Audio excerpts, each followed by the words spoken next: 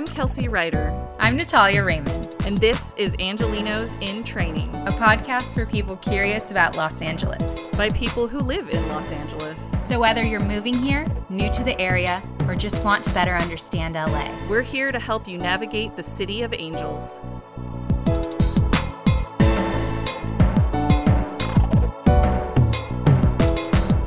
Welcome back to another episode of Angelinos in Training. Today is our first episode with a guest. Woohoo! Yay! Yay! We're legitimate. Today, our topic is public transportation in Los Angeles. LA is not known for having the greatest public transportation. It's known for being a car city, but not everyone has a car. So we're going to find out what it's like to live in LA without a car. A harrowing prospect. A harrowing prospect, yes. Our guest is Christopher Gilstrap today. He lived in Los Angeles without a car for 4 years. That's ridiculous. I could not do that. And it traumatized me. Welcome, Christopher. Welcome, Christopher. Hello there. Hi. Thank you so much for having me. Thank you for joining us. Thanks for being our first guest on our podcast and taking a shot on two ladies in LA just trying to make it work. That sounds really, really naughty, Kelsey. Let's be real. Oh, not like that. Wow, Natalia. And this was supposed to be a child-friendly transportation, but no. I'm having second thoughts about this. No, come back. No, I'm just kidding. So it was about 4 years, right? Because I think all three of us landed in LA around the same time, like kind of summerish 2016. Mm-hmm. Yes. Yeah, I think it was all around there. And Christopher, why don't you tell us what made you move to Los Angeles? So I'm from Georgia originally, and I was a theater major in Georgia Southwestern. I graduated in 2015, and let's see. So this, I'm going to go on a bit of a tangent here, but it'll be relevant in a second. Please. Please do. We love them. The three largest third parties, third political parties in the United States, at the time of the 2016 election were number 1, the Libertarian Party, number 2, the Green Party, and number 3, the Constitution Party, which typically runs on a platform of constitutional originalism, meaning let's take the country back to when the Constitution was first written and just, try to be as meticulously accurate to what the Founding Fathers originally meant when they were drafting the Constitution and that type of thing. Okay. Do they wear powdered wigs? The ones that I have seen, no. But I would have a little bit more respect for them if they wore powdered wigs. The 2016 presidential nominee for the Constitution Party is Darrell Castle. His daughter, Joanna Castle Miller, is a writer, producer, comedian here in Los Angeles, and she was had a residency at my college writing a movie for us to shoot. Seeing all these historic locations in this old southern town where I was going to college, and so she met me in that process, and we kept up via social media for a couple of years, and then in 2016, when her dad ran for president, he's very conservative and Joanna is very liberal, but they have a good relationship and they love each other, and Darrell let Joanna vlog his campaign, kind of tag along and, film it and make comedy for her YouTube channel for a web series called Red, White, and Dad, which you can watch on the Red, White, and Dad YouTube channel. And so as his campaign picked up, Joanna got busier and busier. And she eventually said, I need a personal assistant. So she reached out to me in a cryptic email saying, Christopher, can you send me your resume, and so I did, and then she Skyped me back when we were all using Skype instead of Zoom, and I remember those days. She said, Christopher, I want you to be my personal assistant. You have 2 weeks to move to LA and begin working for me. Do you want the job, yes or no? Wow. Meanwhile, I was planning on moving to Atlanta because, I was in Georgia. Yeah. There's a booming film industry in Atlanta, and I needed to move out of my parents' house.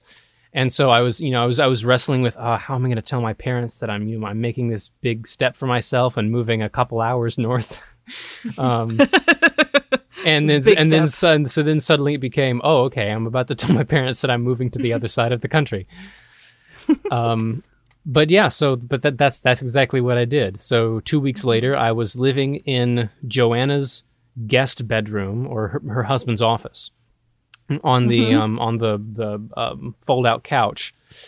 And the futon life. The deal was that Joanna said, we will let you live with us for the first month. Like, we're not going to just call you out here and then you'll be on your own trying to find a place to live and a car and all that type of stuff, and a job, because it was just part time.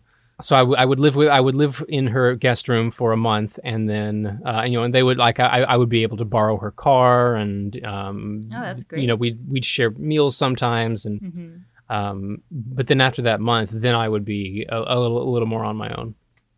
And so during that month, I was extremely overwhelmed. I had a couple emotional breakdowns. Oh, naturally. Looking for, well, how am I going to make money? How am I going to find a car? I've never owned a car before. And where am I going to live? Because housing in LA is that's a whole nother issue. But eventually, I realized that I could make this work without a car. I can just use public transit, because if I was originally super intimidated by the prospect, but if I pull up Google Maps and just put the address in and then click go, it'll show me how to drive there. But then I can just flip one tab over, and then it plans out exactly what bus routes and subway routes to take. And it'll give you live updates on, like, what time is the bus going to be there? Is it running late? Is it running early? All that kind of stuff. And so that's just what I decided to do, because I just could not afford a car, or at least I couldn't afford a good car. One I was comfortable driving around the hectic, congested streets of LA. Mm-hmm. Wow. And car insurance is so expensive here. That shocked me. That was a big sticker shock. Definitely. Yeah, wow, that's impressive, and that's quite a Hollywood story, like that's kind of it's interesting to hear everybody's kind of, I don't want to say origin stories, but it kind of feels like that. Like the origin of arriving in LA. I feel like you kind of have to have a sponsor. I joke about our friends being our sponsor family, because we did the same thing. We moved down and lived with them for a month. Yeah. So, you just kind of have to have a reason. But I was going to ask you that exact question. Why not Atlanta? I've had people move from LA to go to Atlanta just to do work there. So, that makes sense. Mm-hmm. Yeah, and props to people who have the gumption to just come out here on their own and strike out like that. But I would not have had that confidence had it not been for Joanna reaching out and extending this opportunity to me. And 4 years later, I'm still working for her. So that's great. That's great. Yeah. And that was supposed to be just a temporary job, right? Is that what you said? Not necessarily. I mean, the understanding was that I would be building my own career alongside Joanna or alongside my work for Joanna, and that could eventually result in me deciding to put all my eggs in my own career's basket and just taking off by myself. And just for reference for anyone who's listening, Christopher, can you tell us what kind of careers you've been pursuing? I've been pursuing acting, both on stage and on screen. I produce my own YouTube content, and I do some writing as well. Great. Nice. An all-around creative. Yes, indeed. And I also... You just need a podcast now. Yes. I'm also on the executive board of Pints and Players, which is a drunk Shakespeare company that so awesome. Before the pandemic would meet in at Golden Road Brewery and perform free drunk Shakespeare plays. Now, were the audience members drunk, or were the performers drunk? We were all drunk. Were there drunk rehearsals before? I want to say yes. So you would have rehearsals before? I mean, we wouldn't get totally wasted at rehearsals the same way we would for the actual performances. But yeah, there was alcohol present at more than one rehearsal. Now, that sounds amazing. So we would have drinking games for the audience. So just for example, when we did Romeo and Juliet, whenever someone gets stabbed or when someone dies, the audience has to take a shot. Whenever Mercutio makes a dirty joke, someone has to take a shot. Whenever Romeo and Juliet kiss, the audience has to chug for the duration of the kiss. Full waterfall. And so I then love it. For the actors, our rule was we would drink if we dropped a line. So if we and of course you drop more and more lines, the more and more wasted you get. And would you do the full play, or was it abridged? It was highly abridged. Yeah, highly abridged. How long would it be? We would we aim for 1 act length. It usually ends up being more like an hour and a half, but when we are cutting the script, we're aiming for one act length, which is like an hour.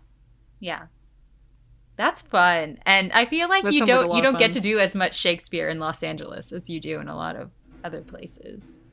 Yeah, there's only a handful of theater companies that do Shakespeare plays they consistently do Shakespeare plays year after year. I know I was really fortunate to work with Theatricum Botanicum last year and get on the path to joining Actors Equity Association, which is the theater actors union, through a Shakespeare play. But that's great. That's actually awesome. Where my boyfriend joined Equity from. Awesome. He did shows at Theatricum year after year after year for quite a while. Nice. And a lot of cool experiences. Now, on the subject of public transportation, Christopher, can you walk us through some of your experiences with public transportation? What lines, what services would you utilize? Let's see. I would use the so there's the subway, there's trains, and then there's buses. I would use the Red Line a lot, which is so the metro subway system in Los Angeles has different colored lines that go different places, and the Red Line is the main one that goes all the way from downtown Los Angeles up to the North Hollywood in the Valley. But then there's like the Gold Line that goes to Pasadena, and the Expo Line that goes to Santa Monica and the beach, and there's the Purple Line that goes toward the Mid-City area. That's the subway, and then there's different colors of buses that do different things. So there's basically red buses and orange buses. In the main like LA system, that the red buses are usually bigger and they go faster or they make fewer stops. They go the same speed. All cars go the same speed in Los Angeles. Kind of like an express bus. Yeah, and then the orange buses are smaller and they make fewer stops. Or they make more stops. Yeah, right. Yeah, sorry. Yes, more stops. Okay. Yeah, I always thought it was confusing that they had colors, but then the colors overlapped too, because I've definitely researched a lot of the public transportation. My husband, for the first year that we lived here, we only had one car, and I was out, hustling acting jobs and gigs and things. And so I had the car, and he was working in downtown LA. So he would take from the San Fernando Valley, he would take the Red Line down, and it would drop him off like a couple blocks from his building. But yeah, to look at the different bus lines, we were trying to see like which was better for him to take, the express or not. But it's like, why the colors, and why have crossover? Oh, yeah. And so that's I need to be clear that when I'm talking about the orange buses now, I am not talking about the Orange Line, capital O, capital L. The Orange Line is one specific bus line that just traverses the southern part of the valley. Yeah, that's the one that goes along Chandler, isn't it? Yes. And then one thing that's kind of cool about the LA County public transit system is that I assume we're going to talk about tap cards at some point. Your tap card will work on many of the buses from other cities in LA County as well. That's good. So it's like your LA tap card is good for Culver City. It's good for Santa Monica. It's good for the buses, even the buses in like Anaheim and some of the OC bus systems. I did not know that. That's actually I really didn't know cool. that far. That's great. I Now- read that it was like you could use it for over 26 different transit things, but I thought it was limited to LA County, so that's good to know. And if you're going, now if you're going to say Simi Valley, that's when you're going to have to pay using money besides your tap card, which I did not know a couple times. And that Yeah. Now, Did you get out there and be Yes. like, oh, well, now I need to figure right, you something found a else way. out? Yeah. It sounds like. Have you ever had experiences, Christopher, where you weren't able to figure out which public transportation you needed to take, even though, you have Google Maps, online resources like that? Have you had times where you've genuinely been lost? there have been times when my phone died. Oh, dear. So I do. Well, before the pandemic, I did background work to pay most of my bills, and this would involve lots of long days on set. With when if you don't bring a book or something else to occupy your time, you often end up with a lot of downtime when just for lack of anything better to do, you're just checking your phone all day. So my phone would often be dead or dying by the end of the day. And so I'd, because that's what I rely on for public transit, there was one or two times when I was stuck pretty far away from my part of the city, where when I'm like closer to my house, I generally know, like I've done this long enough to know what buses to get on, that can just take me home. Right. Or if I can just find a bus that will take me downtown, well, then I know the way back home, through the You trains get to, and so forth. hubs. Yeah. And try to figure it out from there. Yeah. But there was one or two times when I just started wandering around looking for a charger, looking for an outlet. Because ordinarily, like if I'm just genuinely stuck or lost, then I call an Uber. Yeah. But Yeah. you can't do If that your if your phone's phone's dead. dead. Yeah. Yeah. I remember one time I was in Culver City, and I didn't know which way was which, and so I just found this. It was, I don't know if it was like a strip mall or like a one floor office building. I don't know what it was. But I just sat there outside with my phone plugged in, just like leaning up against the wall, hoping that the employees walking in and out wouldn't say anything to me, and they didn't. Yeah. So thanks. You're probably not the first working actor whose phone has died and been abandoned in Culver City. I mean, you would like to believe that's a unique scenario, but I've definitely dropped into a Whole Foods in West Hollywood and been like, well, I don't have any money to buy anything here, but I am going to charge my phone because I got to get home somehow. So it is amazing how much we rely on our phones as far as public transportation goes, too. Like, I know on the metro.net, which I didn't know this till last night as I was doing research, but LA County Metro is just metro.net. So you can see everything you want to see there. And you can plan a trip and then potentially take notes if you are a paper carrying type. But yeah, it's kind of amazing how phones are just how we do. And I even saw that there's now an app for the tap card, which that's new to me. That's useful. Yeah, that's super useful. So if you lose your card, you're not totally out of all of your money and you can still keep using it. I have a fact check for myself. Okay, you do. While the Orange County Transportation Authority does not use TAP, the agency will honor TAP cards when passengers board lines that directly serve Los Angeles County. And at bus stops where Orange County Transit Authority buses directly connect with Metro buses. That's Okay, useful. that makes sense. Yeah. Yeah. That's cool. That's a good disclaimer, though, so somebody doesn't just, like, Right. leave Disneyland and hop on and be like, what are you talking about? That Yeah. one podcast I listened to. No. Yeah, that's... However, there is a I have a story related to this later on, but there is one bus, the Disneyland bus, I call it, Oh, that yeah. goes straight from downtown LA to the front gates of Disneyland. And That's it's just awesome. 1 2-hour-long bumpy bus ride. And Wow. before the pandemic, I would go to VidCon every year because yeah. I volunteer with a nonprofit, Uplift, online communities against sexual violence, that exhibits on the floor of the main exhibit hall in VidCon.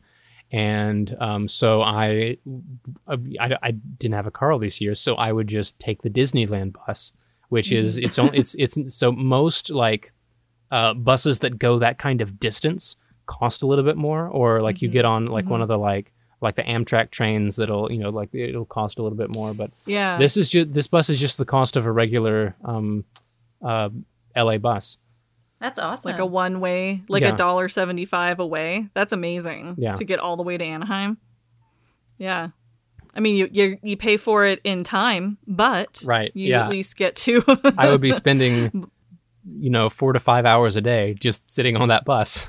Do you get car sick if you read or look at your phone or anything like that? Because that would be very unfortunate if that was the case. Most of the time, no, but Okay. it has happened depending on my constitution and on any given day.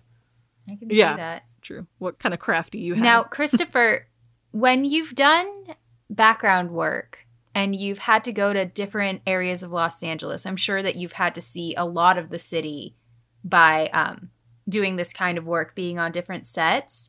Yeah. Would there be certain areas of the city that you would not want to work in specifically because you knew public transportation would be hard to get there?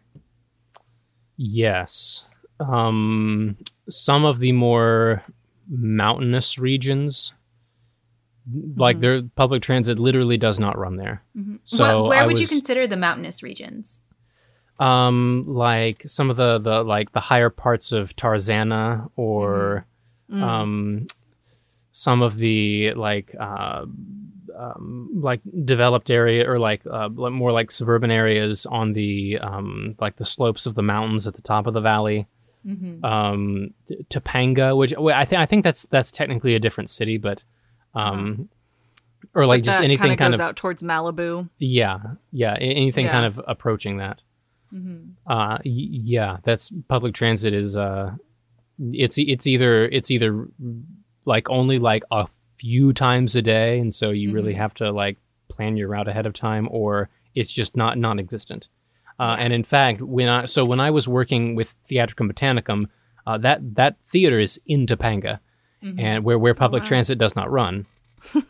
And so for these daily rehearsals and performances, I would be taking the Los Angeles Commuter Express, which is one of those large like charter bus type buses, with a little. It's a little more expensive. The fare's a little more expensive. I would get on the Commuter Express, ride to Sherman Oaks, where my friends were staying, or where my friends were living, and then get in a car with them, and then we would carpool up into Topanga.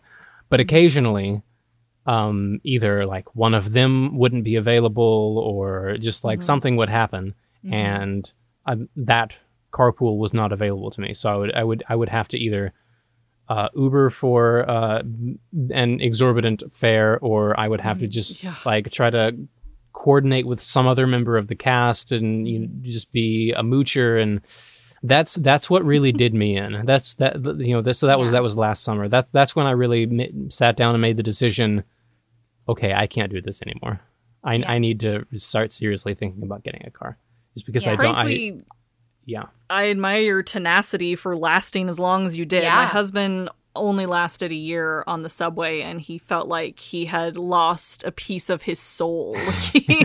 Like that's basically how he described it. Like he's like, I just can't do it anymore. And it's not necessarily anything about the subway itself. It's just that Los Angeles doesn't necessarily keep up, like, and they call it the train here, like when we talk about the subway, but there is actually above ground Amtrak that I've taken from Burbank all the way down to Irvine to meet people for Disneyland, like when we had one car. So it's just rough. Like, any subway system, if you live somewhere else in the country and you've ridden a subway somewhere, And then when it would rain, like sometimes the tracks wouldn't work because the water would leak down because they don't have good drainage. So he said he saw a fire start outside. I was like, okay, I don't feel comfortable having you go underground anymore. We need to figure something out.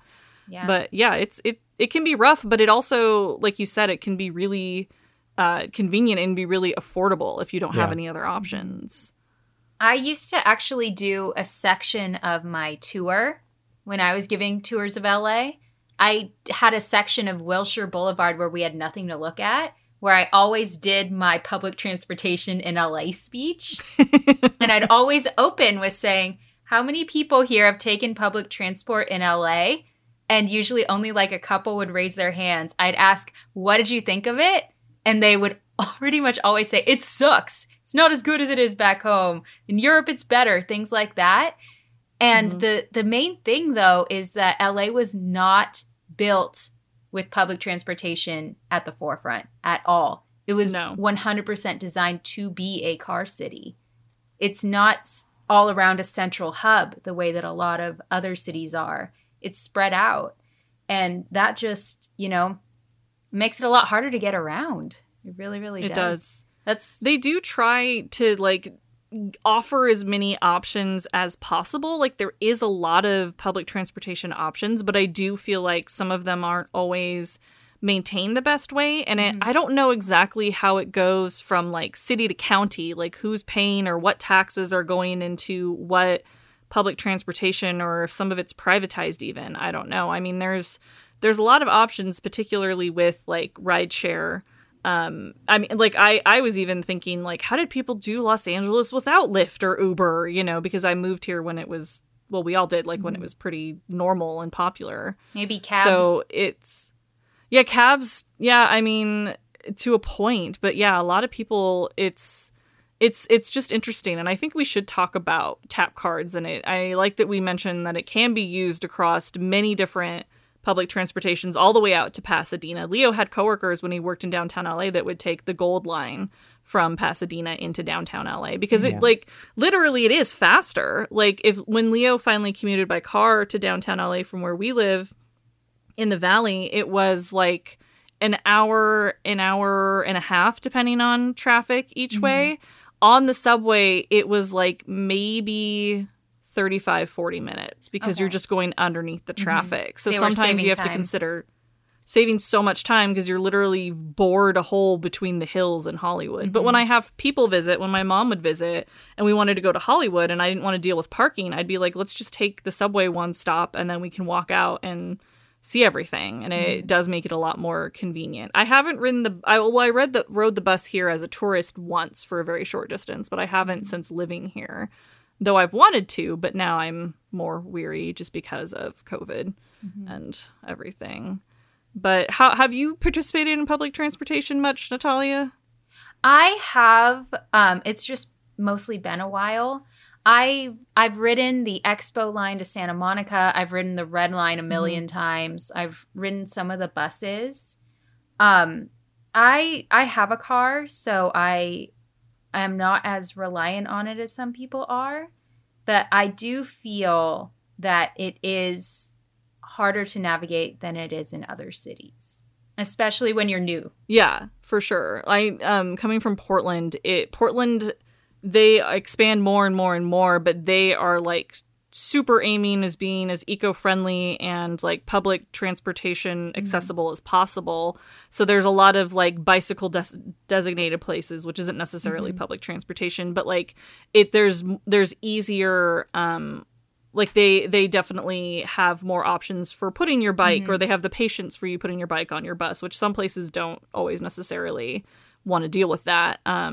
And they have a lot of above ground trains and different things like the Max. But yeah, in LA, it's kind of scattered because there are so many different things. I could see it being really confusing, which I wonder, was it super confusing for you, Christopher, at first? Was it just like, I mean, I'm sure it was overwhelming just to be like, now I live here and I have a month to figure out my entire life when I planned something else. Like, but like on top of that, how easy do you think it was to access and plan out trips? Like, you just generally used the Google Maps app to plan those out?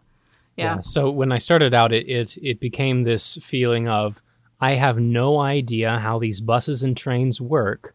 So thank God I have this app that will just do all the work for me. So like that was the starting point, I guess.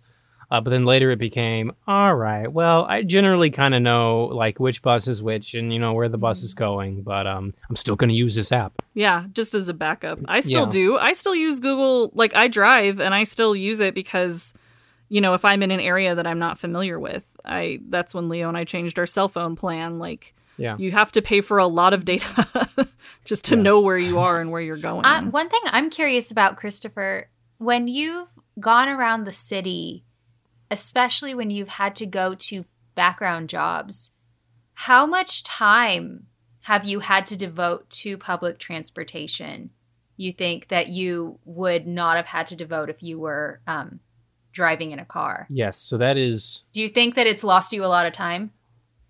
Yes. That's what I was going to bring up next, so thank you for asking that. Generally, my rule for background work, not so much for other things, but for background work is no matter how far away it is, no matter how close or far away it is, always plan for 2 hours of just like time spent on public transit. Are you talking each way? Wow. Yes. Okay. So, and of course, I guess maybe some of that had to do with where I lived in the city. Where were you living for the majority of your time? I was living in Rampart Village, which is, okay. If you're not familiar with that, it's immediately south of Silver Lake and pretty close to downtown. And so most of the major studio lots were, or at least most of the ones where I would work, especially 4 years ago, were on the other side of the city, or they were up in the valley, or so to like even if I opened the app and the app said it would only take me an hour to get there, something would go wrong, and it would end up being a 2-hour trip. And so, and of course, then once you get to the studio lot, you have to, find the stage and check in. And so, but and so I would always set my alarm for 4 hours before the call time. Wow. So that's 2 hours to wake up, get ready, make sure I've got my wardrobe, make sure I'm showered and clean shaven, and had at least something to eat just in case breakfast doesn't work out on set. And then 2 hours of public transit. Wow. And that's if you're not a lady doing your hair and your makeup, depending on everything. Because I worked background when I first moved here. That's actually how I met Christopher. We met on doing background for Kong Skull Island, and we weren't allowed to know what the project was. I think they called it Titan, or something was the secret name. And that's where I got my first SAG voucher, which was really exciting. And I was like, here's people to talk to. You seem nice and friendly. Hello. I'm an extrovert. You seem quiet. I'm going to talk at you. Which I don't know if that was your experience, Christopher, but I that's how I imagine it was. No, I just thought, this person seems really cool. We seem like we can talk. Great. Yeah. And then we kept and this is what happens too. Like, if you are an actor and you come, I do recommend that you do some background acting, like once things open up and are a little safer, because you can meet so many amazing people that are trying to do the same thing you're doing. You're going to meet some pretty, I don't know, you're going to meet people you're not going to want to associate with in the future too, but that's kind of true of any job. It's just you'll when you find people, quality people you meet in common again and again, and Christopher was one of them for me. You kind of gravitate towards them, like, okay, someone I can talk to and have a level-headed conversation. I'm going to stick with you on this gig.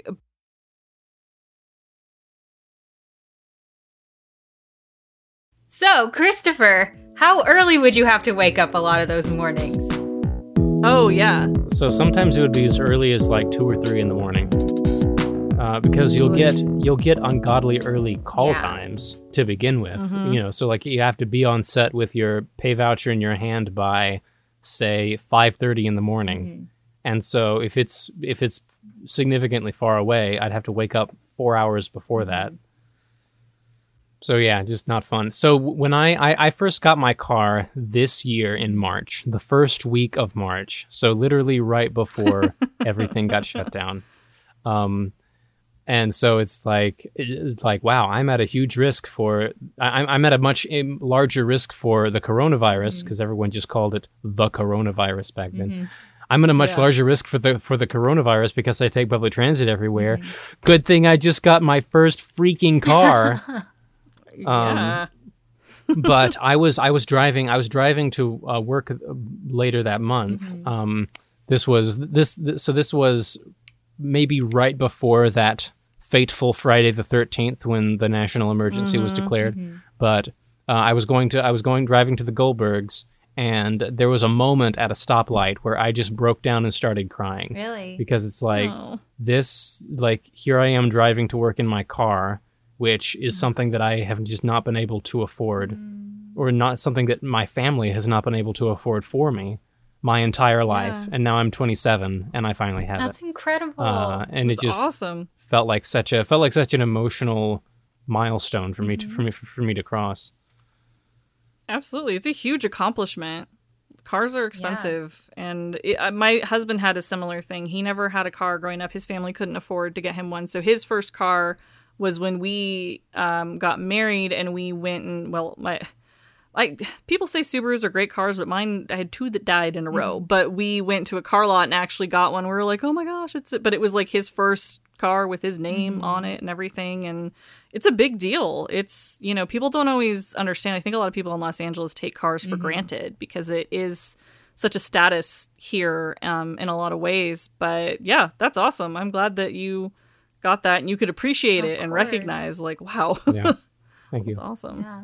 Especially when you've been working so hard in that way. Yeah. You get to feel like you really earned it.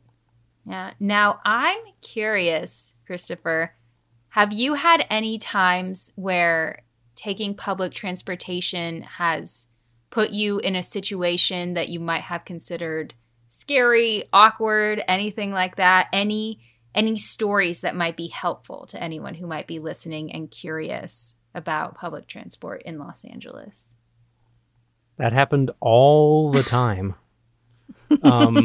There are, so I was thinking before we recorded that there are two kind of lines of thought, I think, regarding just like quality of life on taking public transit. There is the effectiveness of public transit and how that can kind of put you in some dicey situations in terms of just like how the system works and just like what you have to do to get to where. And then the second line of thought is situations you encounter just with some of the people that you meet on public transit. And I want to be very careful here because LA has such a huge crisis with homelessness and with mental health as it correlates to homelessness. And when you're telling these stories of like, yeah, I met a crazy guy on the subway, you'll never believe what. Yeah, like, that you get into dangerous territory. Right. You run the risk of, especially if you're a man and you can enjoy the privilege of knowing that you're not in immediate danger in a lot of these situations. Yeah. Just telling the story as a way, or adopting a posture or a mentality where you're just punching down at people less fortunate than you. Yeah.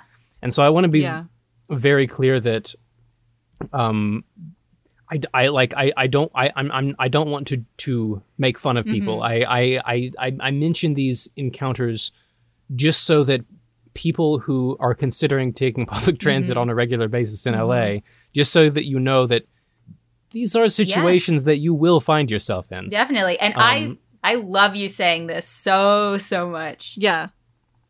I appreciate your disclaimer because, Leo definitely has told me his share of stories where he's been like, yeah, you're never riding the subway by yourself. Like, I'm just telling you, I don't feel safe to have you there. He's a tall guy. And so please do share what you feel comfortable sharing. Yeah. So I have met total strangers who just in the way that they interact with people socially, that boundaries do not really mean much to them, or like ordinary social boundaries are not the same for them as they are for other people. And so you will have people just sit down next to you and start a conversation with you. Yeah. And like try to get to know you and, ask about your job and what you like. And I have been asked out a couple times. I have met total strangers who, like we have this conversation and I don't want to be an asshole to this person, but I'm trying to kind of give off the vibe that I'm only just answering these questions just to answer the questions and not necessarily to, make a best friend right then and there. And then, I would say goodbye to this person, and then a few months later, I would see this exact person again, and this person remembers me. Wow. And then this person feels like they have the license to be like, hey, like, do you want to like hang out sometime? And I would say no. And then this person said, well, then how do you make friends if you aren't open to the possibility of hanging out with people? I had someone who was standing next to me on the subway vomit on the floor. I had someone ask me if I was interested in doing a porn photo shoot. What? I've had people try to promote their businesses to me right then and there. And let's see. So this is one specific encounter that I wrote a Facebook post about that I would like to share. I was sitting at a bus stop, just waiting for the bus, and this is early in the morning, so this is before a call time, early call time on set. So this is from August 1st, 2017. It's 5:30 a.m. I'm on my way to set for an early call time, and a bedraggled, beardless man approached me at the bus stop.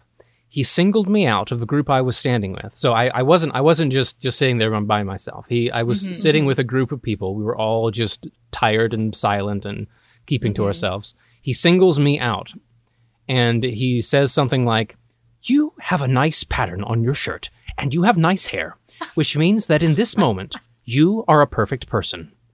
Are you still perfect if I begin counting? 1, 2, 3. Oh, are you no. still perfect? 4, 5, 6. Still perfect? Perfect people are always willing to learn. Are you? Young man, I am a mathematician, and I will teach you a lesson of this cosmos. Oh. The number n is a whole number. What is 1,000 n plus 1? What is a million n plus 1? What is a Google n plus 1? What is a Googleplex n plus 1? What is infinity n plus 1? I can count on my fingers. 1, 2, 3. How many can I count on 2 hands? And then he looks at me as if, this is the point in the lecture when he's asking me the question. So I said, well, you can count as many as you want. And he said, can I count to the end? I said, there is no end. He said, what if I counted to the end plus 1? Young man, do you know what a cantor is?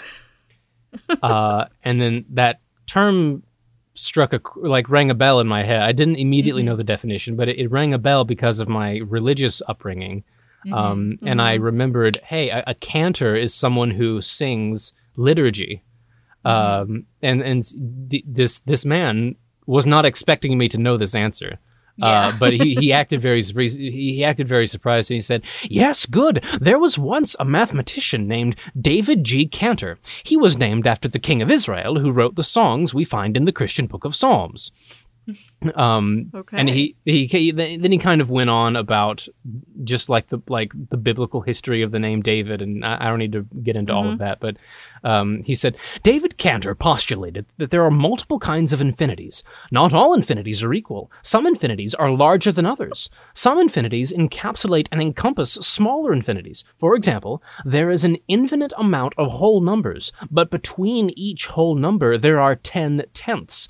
Ergo, the infinity of tenths is 10 times the infinity of ones. If you have perfection ad infinitum, that doesn't mean you're done. There is always more to learn, and once you've learned, it is always a joy to teach. It was a joy to teach you. Thank you for listening. And I said, you're welcome. Thank you for the lesson. And then he shook my hand and walked away. And this was before COVID, so I didn't have much of a qualm about shaking his hand. But yeah. Did you actually write all this down like right after? How did you remember this? Right. Yeah. Immediately after I got on the bus, I actually right there on the spot, like while I was waiting for I opened up Facebook and I typed this thing out, and I tried to remember as best I could. Wow. And then I Googled Cantor Infinity to see if his his history lesson about David G. Cantor checks out. And from what I can tell, it is not that. So David G. Cantor is a real mathematician, but he is not the same mathematician named Cantor who was postulating about the different types of infinities. That was Georg Cantor. Well, then forget that guy. You know. Why did I even attend this bus stop lecture? I'm curious. What did this person like look like, and like what was their vibe? I heard bedraggled. Yeah, beard. he very much had the vibe of someone who was living on the streets. He had a very good speaking voice, which so there's that kind of just based on the perceptions that we have of people who don't have homes. There was that kind of a dissonance between what he looked like and then the sound of his voice coming out of his mouth. He was, so I think he was, his clothes were very dirty. His skin, he looked like he hadn't bathed in a while. And he was a middle-aged white man. I would love to know what his story is. Yeah. So curious. Me too. How did the other people at the bus stop react? I was too nervous to look at them during the lecture because I didn't. Yeah, during the lecture. Just because, like, even though this is a weird boundary crossing issue, like the situation that's happening right now, like that part of me that just wants to be nice to everyone is still just like, I don't want to give off the vibe to this person that I'm uncomfortable right now. Even though that would have been a valid response from me. So I didn't want to be like looking at the people left or right of me because I didn't want him to feel disrespected that I'm not giving my full attention to his wisdom. But what a unique interaction. And so then afterwards I kind of snuck a couple sidelong glances at the people next to me, and none of them really made eye contact with me. They were just like, oh, well, all right, well. Maybe only you saw him. Maybe he was there just for you. He was a spirit. There's more. There's a deeper... He was the spirit of David Cantor. Who just wanted to believe he came up with that system. Yes. But it was really his brother. I don't know. Oh my goodness. Yeah, that's definitely a unique interaction. It when I used to ride the bus for college, which I feel like a lot of people do, like in smaller towns too, and like there's just not parking at your university. Yeah, and there was a guy who rode the bus, and I'd see him occasionally. Who he would talk to you, but he would talk to you with pointed questions, and it was always about specific dates and times. And he would ask, "When was your birthday? What year?" And he's like, "You were born on Monday, and then the next time your birthday will be on a Monday will be in this year." And he could just like rattle all that off, and then he would go to his job at IHOP, and I would go to school, and I was just like, okay, that's just, I think public transportation wherever you are can have, you can have quite unique interactions with strangers and things that you would never experience any other place, within that context. Leo said there was a guy who always sold incense on the subway, every morning. I know exactly who he's talking about. So, like, literally, on the Red Line. Literally today, I'm just because I'm in the headspace for this episode, I tweeted, I wonder how the Red Line incense guy is doing during the pandemic. I hope he's okay. Yeah. I asked Leo if people ever bought anything from him, and he was like, not really. Oh, that's too bad. But then again, I don't know how good the incense is. I have That's so true. I have seen him peddling incense on a regular basis. Oh, yeah? And I think he actually lived in my old neighborhood or maybe, I don't know, because I would always see him get off the bus at that stop, or get on the bus at that stop, or not the bus, the train. Yeah. And so, and so I think, despite the fact that I would see him sometimes a weekly basis, only a handful of times, like 2 or 3 times, did I see him actually make a sale. Oh, but he still did it every day. Yeah. You know, some people that's just, I mean, that's kind of similar to what he would run into. Like, a lot of people, like, the lack of housing for a lot of people in Los Angeles definitely creates situations where Leo would see people on the subway consistently every day, and he, could determine that that's where they lived while the subway was running. Yeah. Because it's $1.75 away. So if you just stay on there, I mean, I don't, did you ever see like people, because they don't really check fare. Would you see fare ticket people very often, Christopher, like on any of these public transports? Yeah, so that reminds me of a whole nother... Yeah, that's a whole nother aspect I wanted to talk about. Yeah. Most of the time, I would say 95% of the time, it is stupidly easy to get away with just stowing away on the train. And in fact, there was one dark summer when I was not doing well financially, and that's what I did just for several weeks. Just because I just didn't want to pay that extra money to load up my tap card. Yeah. And so then you start getting into this like mindset where it's like, all right, what's my contingency plan if I go up this escalator and I see the cops waiting with the card scanners to check my fare? Like, do I I mean, usually my plan is I just run back down and get on the train as soon as, and just pray it doesn't leave fast enough. But even though I've been taking public transit for 4 years, I could probably count on one hand, or count on maybe 2 hands, the number of times, to infinity, no, but you can't count on 2 hands, the number of times that I've actually had my tap card scanned. Just to make sure that my fare's going. Wow. And because and a lot of the times you'll see the cops waiting there with the card scanners. It's just like a checkpoint that you have to pass. But like there's only like 2 or 3 of them, and then 100 people getting off the train. Yeah, they can't scan everyone, obviously. So most of the time, I've just walked past the cops and they haven't checked my card. But then there'll be those times when they do check your card. And if they do, so during those months when I was stowing away on the train, during those months I was not actually caught. But had I been caught, I could have gotten a huge fine. Are they cops like LAPD, or are they fair, like security people, or not fair, but like transit authority people? So now that I'm questioning my memory, it's they could be both. They could be either. I know. I think I've seen both, depending on like the time of day. Yeah. But I think there is a separate fare security, because at the Red Line stop, we would normally take the Universal Station stop. They started charging to park in that parking lot to do like a park and ride. But before, they weren't doing that, so they had like a whole new set of security there to make sure that you were paying to park. So, and I think it was like $3 for the day. So it's not terrible, but then when you add that on top of that, then it's, you kind of have to do the math and figure out what's, the best for you.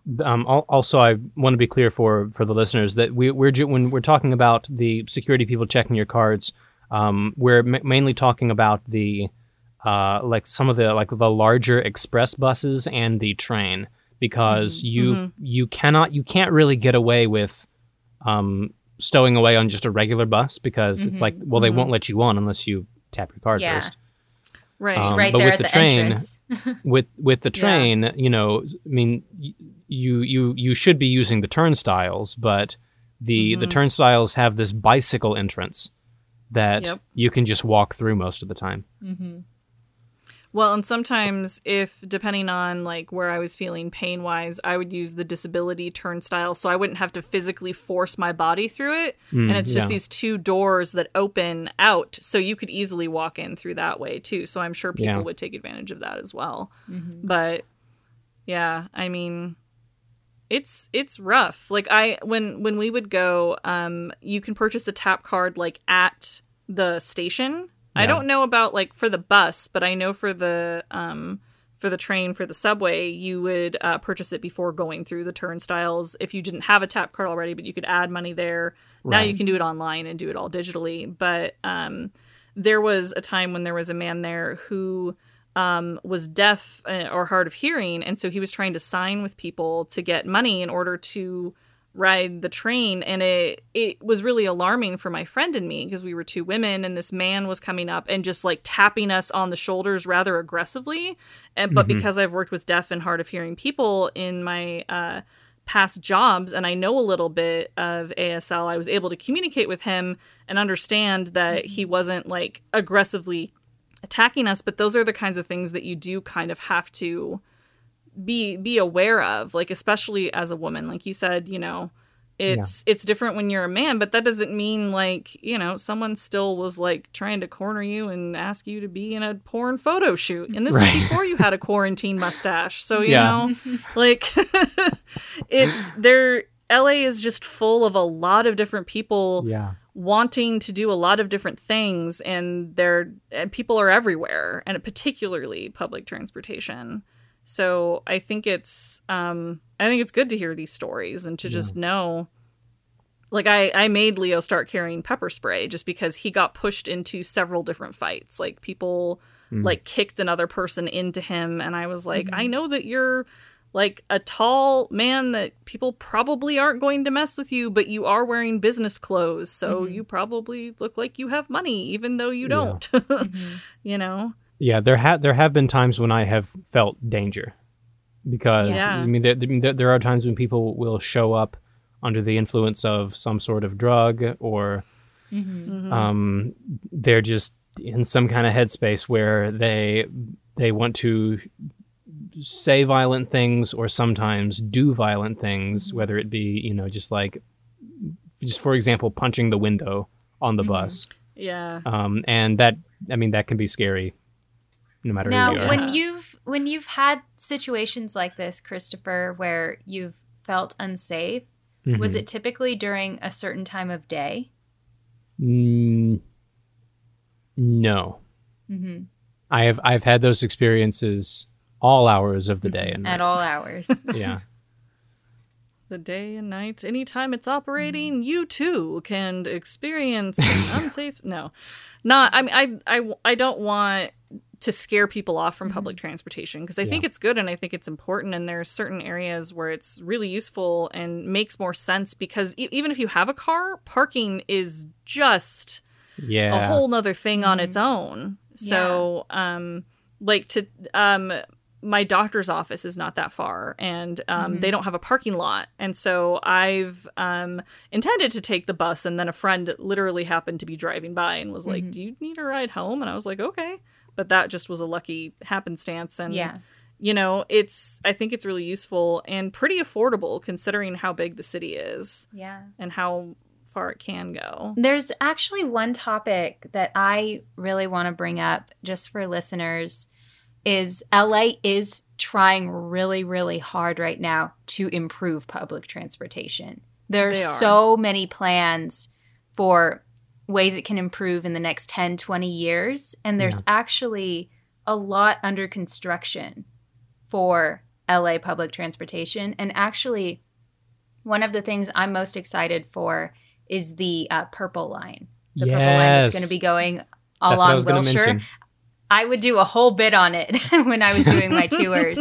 And I was always like, it's going to be great. The UCLA students are going to get to have internships in Beverly Hills because they can just take the purple line right there. But how awesome is it that we're going to be able to have a subway in Beverly Hills? That's pretty cool. Yeah. I feel like. Well, of course, the people in Beverly Hills hated it. I was just going to say, there was a lot of protests surrounding I know. And like other, like, not, they would dance around the subject of having the poors travel public transportation into Beverly Hills and be like, no, we're thinking of our children and we don't want there to be digging underneath their schools. And it's like, okay, nobody wants digging underneath anything, but like this is a shaky city enough as it is. But I totally agree. I'm completely excited about that prospect. And it kind of blows my mind to think about public transportation to Beverly Hills. And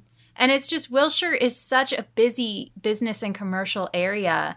It's actually, I was reading some stat recently. One of the buses that goes along Wilshire, I think, is actually the busiest bus line in the entire country. I mean, that makes sense. And so it's going to help so much, especially because traffic in that area. I don't know if you've ever driven along Wilshire, like going under the 405 at rush hour, but I've been stuck at like one intersection for like an hour there. So it's going to be very helpful. Trust me. What have been some of the other main differences that you've noticed between here and back home in the South? The traffic. That's just not something we had to deal with in Warner Robins, Georgia. Let's see. I made a list of like specific like culture shocks and differences, and I just pulled it up, and so I'm reading from that. Helicopters everywhere. So I mean, I'm lucky to live in somewhere that's farther away from the center of Los Angeles right now. But back when I lived in Rampart Village, I could not record a podcast like this without helicopters thundering overhead every few minutes. Yeah. We've definitely had to hold for helicopter. We've done hold for the chopper. I mean, you for sure, Natalia, but I definitely get a lot of helicopter traffic. And that is a weird culture shock thing that it takes a while to get used to. This is something else that I wrote. In Georgia, artsy guys and dude bros are usually two distinct breeds of male human. But in LA, more often than not, the dude bros are the artsy types, and it really throws me off. I love this so much. That. It's so real. It really hits the nail on the head. I hadn't considered it in those words, but yeah. Oh my gosh, you nailed it, Christopher. That's totally something I was telling someone the other day, because I was going with the females. I was like, in LA, like there are super artsy, like serious girls who care a lot about acting and like nerd out about all these things, but they're hot. Yeah. And then another thing about just the nature of interactions and friendships with people on a regular basis, it takes so much more effort, I think, to maintain friendships. And I don't know if this is an LA thing or just a big city thing in general, but because LA is one of the most congested cities in the world, not just America. And because people are so spread out and it takes so much time and effort and just commitment to get to people.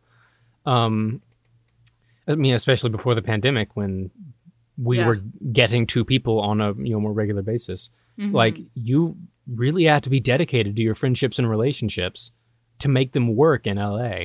And this is another thing that I wrote. You will have what feels like strong bonding experiences with people you meet due to just the nature of the art you work on together or some other circumstance. And, because, I mean, a lot of us are in the arts here in LA.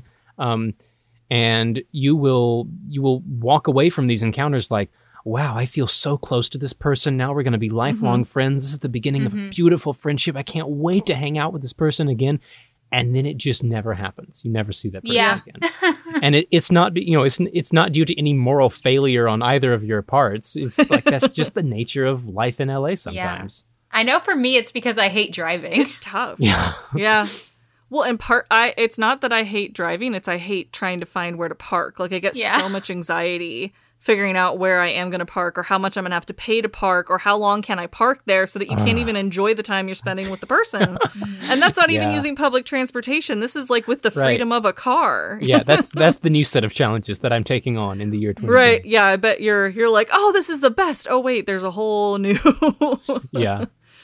Like, yeah, Natalia and I have really, really stuck it through, like, making friends, especially I feel like making friends as, like, adults, like, that's just hard in general in life. Right. But like when you're absolutely right. You meet a creative person and you're like, I moved across the country. So did I. Oh, we're both here in LA. We have so much. Okay, never see you again.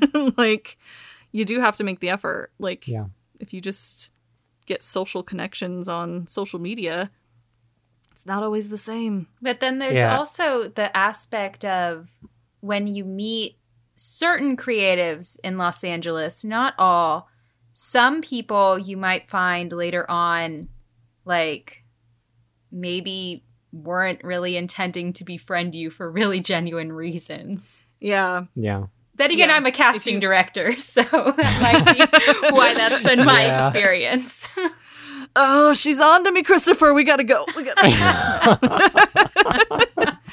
You weren't a casting director until like a couple years ago, though. So yeah, I'm just in it for the long con. That's what this really is. The long con. But yeah, no, that's a really good point, Natalia, for sure. Like, especially if somebody hears that you know somebody or you've been on something you've done, like, that they perceive to be a connection that they can now make, and then suddenly you're like, or they're trying to sell you something because they've got the new multi-level marketing thing to try to, like there was a girl who I met who was like, yeah, let's be friends and stuff, and she had kind of misinterpreted something I had said. I guess she thought that, like, I had, like, booked a lot more acting work than I actually have, just based off of something she misinterpreted. She was like, let's get coffee. I want to talk to you, blah, blah, blah, all this stuff. I met up with her, and she, like, I could tell very much she was trying to, like, sort of use me. Like, I'll get in with her, and then I'll get on her level and stuff. And when I talked with her and I was really, really honest about where I actually am in my career, she immediately seemed less interested, and I never heard from her again. Yeah. All right, bye. Yeah. I had another friend who told me a story about her. She wanted to do comedy. She was actually going to Second City too. And she's like, has been searching and trying to find like, the Amy Poehler to her Tina Fey to finally have like a comedy. And this girl, like, they really connected, they really clicked. And then she found out she was like trying to sell her some sort of multi-level marketing diet plan and was just like completely heartbroken. Yeah. And it's unfortunately a common tale. But when you do find the people, you hang on to them. You're kind of like, okay, you're somebody I can tether myself to, and we can ride this crazy storm out together, however it may be, through careers and things.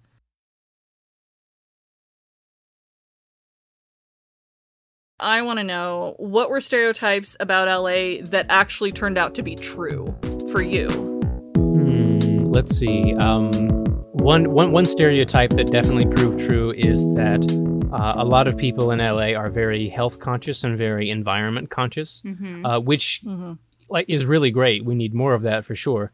But sometimes it results in situations where I'm at some sort of gathering or social event, and the menu is just not what I was prepared for, which can be rough sometimes. I end up just like, okay, I'm just gonna be famished through this event and then just go out to Taco Bell as soon as famished. But like the only really like major LA stereotype that I can remember that I had in my mind was that everyone in LA is a YouTuber. And because, but back in Georgia in high school, I went like the period of time in the like late 2000s, early 2010s when I was like really just like jazzed about watching all these different YouTube channels and content creators is that so many of them lived in LA. And, you know, even if they didn't like show, like specifically say that in their vlogs, you would see just like the palm trees in the background. It's like, wow, they really live in a big city with lots of palm trees. And I mean, there is some partial truth to that because that was in the heyday of Maker Studios, which is that really big, it was like a studio for YouTube creators developed by the Fine Brothers and some other prominent YouTubers back in what I would call the golden age of YouTube. But oh my gosh, there's already been a golden age of YouTube. Oh yeah, and we're past it. Yeah. Oh, Natalia, sorry to say. And then I'm an old fart. And then I moved to LA, and while it might not necessarily be YouTube, like the spirit of that stereotype, I would say, is definitely true. Like everyone's either got a YouTube channel, got a SoundCloud, got a podcast. Everybody's got their thing, you know, and more power to them that they're trying to, you know, just use as a creative outlet and put themselves out there, try to promote I or their TikTok. I am certainly one of them. Yeah. What are you trying to say, Christopher? Kelsey, as you know, I hate TikTok. Yes, Natalia is against all progressive social technology. I'm not like for TikTok, but I don't like it. She's the grandma friend, and I am the mom friend. I have nothing against TikTok. It's just not for me. Yeah. Whatever. It's very much not for me. I only have data mining against TikTok. I don't know if that got worked out or not, but who knows? Everybody knows. I just don't get the appeal of vertical videos, and I feel like they're too short for people to like show more in-depth talent. Yeah. Well, and that's not what it's for, though. It's for like, do this silly dance move to a remix of Carole Baskin talking about, about whatever, Joe Exotic talking about Carole Baskin. You know, that's all it's meant for. Quick. I'm too old. I know, it's okay. I'm too old. It's okay, too Grandma. Cool. It's okay. We'll get you your medicine soon.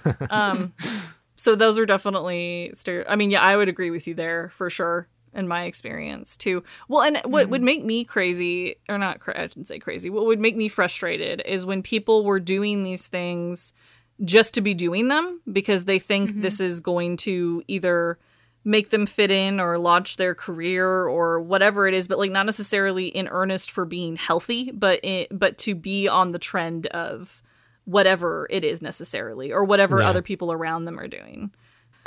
Christopher, I would love to hear a little bit about what's been going on in your acting career. Do you have representation? What kind of projects have you been working on? All those kinds of things. Let's see. So I went without representation for a couple years. I was represented by a questionable managing group for about a year. They were a real group, and they got me real work, including my first SAG lead role, which was on the Snapchat original miniseries Solve, where it's like a different mystery each episode. And one episode, Beach Week Bandit, I played, and without giving anything away, an important character. Were you the bandit? Yes, I was. Yeah. That's awesome. Oh yeah, and then they got me an audition for Harry Potter and the Cursed Child on Broadway. Oh, wow! And this was of course back when I was just super jazzed about the Wizarding World franchise, but. Yeah, no. This is a whole nother, slightly related to something earlier in the podcast. But one of the just like strange encounters with someone that I've had on public transit was on my way to that audition. There was a guy who saw me like kind of looking at my lines on the bus, and then he sat. This is this guy in his like mid to late 30s. He sat down next to me and he demanded to like help me with my lines because he was just Okay. So confident in my abilities, and so he was like, okay, let's just like do the scene with me, man.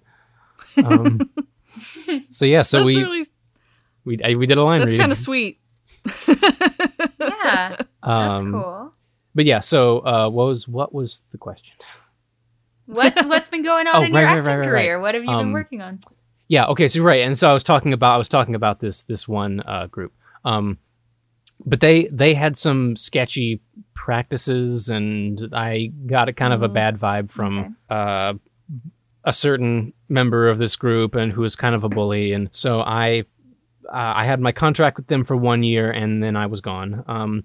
But then recently, right as the pandemic was beginning, I got picked up by the Daniel Hoff agency for commercial auditions, and so they told me that I was going to have my orientation with the group on it was a day late in March. But then the lockdown happened, and so they said, all right, well, we're not going to give you an orientation, but we're still going to have you in the system, and we'll still be submitting you. So they've been submitting me for, whatever sundry pandemic gigs have come their way. So are you represented just commercially with them? Yes. Yeah, okay. So I'm still seeking awesome, representation across the board, but recently I got cast in it's a SAG-AFTRA comedy series, We Are Your Pals. It's a sketch comedy show, and so that's been a lot of fun. And that's awesome. So we just wrapped earlier this month, last week actually, one week ago today we just wrapped. And so I wish I could share more because things are still kind of under wraps, but put together. Yeah, I'm really That's excited. How it is sometimes. Follow We Are Your Pals on Instagram. The handle is @ we the letter R and then your pals. Nice. Well, what's your YouTube channel again? Plug that. My YouTube channel is Harkvlogs. HARKVLOGS, all one word. Okay, so that's film, my career film-wise. Theater, I've already told you about Pints and Players. I already told you about, I got to work with Theatricum Botanicum. That was we did A Midsummer Night's Dream at Theatricum Botanicum. That was my first professional theater role. Awesome. Wow. I was really looking forward to working with them again this year, but things changed. Yeah. And just to be clear, that's a sober Shakespeare group, right? Correct. Yes. Okay. Just making sure that we all know the difference. Yeah. Well, as we wrap it up, Christopher, do you have any last helpful hints, anything you want to say to someone who might be considering moving to Los Angeles? Or stuff you wish you would have known before moving to Los Angeles? Let's see. I chalk this up to just my youth and my inexperience in the world, but we were all there at one point. I wish I had just known all of the options that were available to me when it comes to making a life for myself in LA, like communal housing options and just different Facebook groups where people are posting listings all day long. So I mean, it'd be good to, I think, to just like shout out that literally every house that I have ever lived in LA, and I've lived in 4 different places besides, once I got out of my boss's guest room, I've lived 4 different places. Literally all 4 of those places, I found them on a Facebook group called Ghostlight Housing West Coast. And I have had no success finding affordable housing through any other service. Just not to say that there is no success to be had on any other service. It's just that success has not been had by me. Yeah. So I wish I had known just kind of just what resources are available to people, just trying to make a living for themselves. I wish I had known that that there are a lot of decent cars to get on Craigslist, which, I mean, Craigslist can be kind of a no man's land when it comes to whether or not everything. Someone is legitimate, like the person you're right, yeah, everything. But but like my car that I love, I got on Craigslist. Wow. I wish I had known just about public transit, which is why which is why I think this podcast is such a good idea in this episode. And I wish I had known about background work, because I don't know what I would be doing, for like 90% of my income had it not been for that. Mm-hmm. Yeah, when things are up and running, you really can make, like, I wouldn't say a living, but you can definitely make a survivable living. Right. Going from background gig to background gig. And that's what I was doing at the beginning, too, as well. Now, Christopher, you already plugged the series that you're going to be in. You plugged your YouTube channel. Any other social media or YouTube channels that you want to plug for anyone who might want to follow you? Let's see. I am the Gilstrap on all social media. Well, I say all. On Twitter and Instagram. So that is @TheGilstrap. Gilstrap is my last name. Mm-hmm. And let's see. Yeah, and then my YouTube channel, youtube.com/HarkVlogs. And my so HarkVlogs is a vlog series where I just talk about oddly specific topics, things from history, things from fandom, just anything that I don't think people really know about, that I want them to know about, that is usually kind of just niche and fun. But I am in the process of making a new web series to go on that channel called The Plague Doctor Diaries, where I talk about current events from the perspective of a medieval plague doctor, and it'll be kind of a dark satire comedy. Love it. Because sounds so fun. My Hark vlogs, I try to make my Hark vlogs as friendly and bright and positive and just not like turning anybody off with controversial issues. I try to just have that tone, but that tone is not really equipped, I think, to discuss some of these bigger issues that I want to kind of touch on, which is why I have this completely different in tone Plague Doctor series. But yeah, it's awesome. His Hark vlogs are really fun. I've watched a lot of them. Thank you. Endorsed. Awesome. Well, Christopher, I want to thank you so much for coming on our podcast and for being our first actual guest. You're welcome. What? Thank you so much. And we were talking just before we started recording that this is the first podcast that I have ever been on in any like regular speaking capacity. So I'm glad it was a positive experience for me too. Thank you for that. Yay. All Great. right. Well, thank you so much. Yes, thank you for joining us. And thank you for all of your like super helpful advice and interesting stories / warnings about public transportation. You're welcome. So we appreciate it. We will have you on in the future again. I'm certain of it. Yes. Thanks once again for listening to our episode on Los Angeles. Hopefully you've learned some tips and tricks about public transportation, heeded some worthy and good advice from our friend Christopher, and we'll talk to you next time.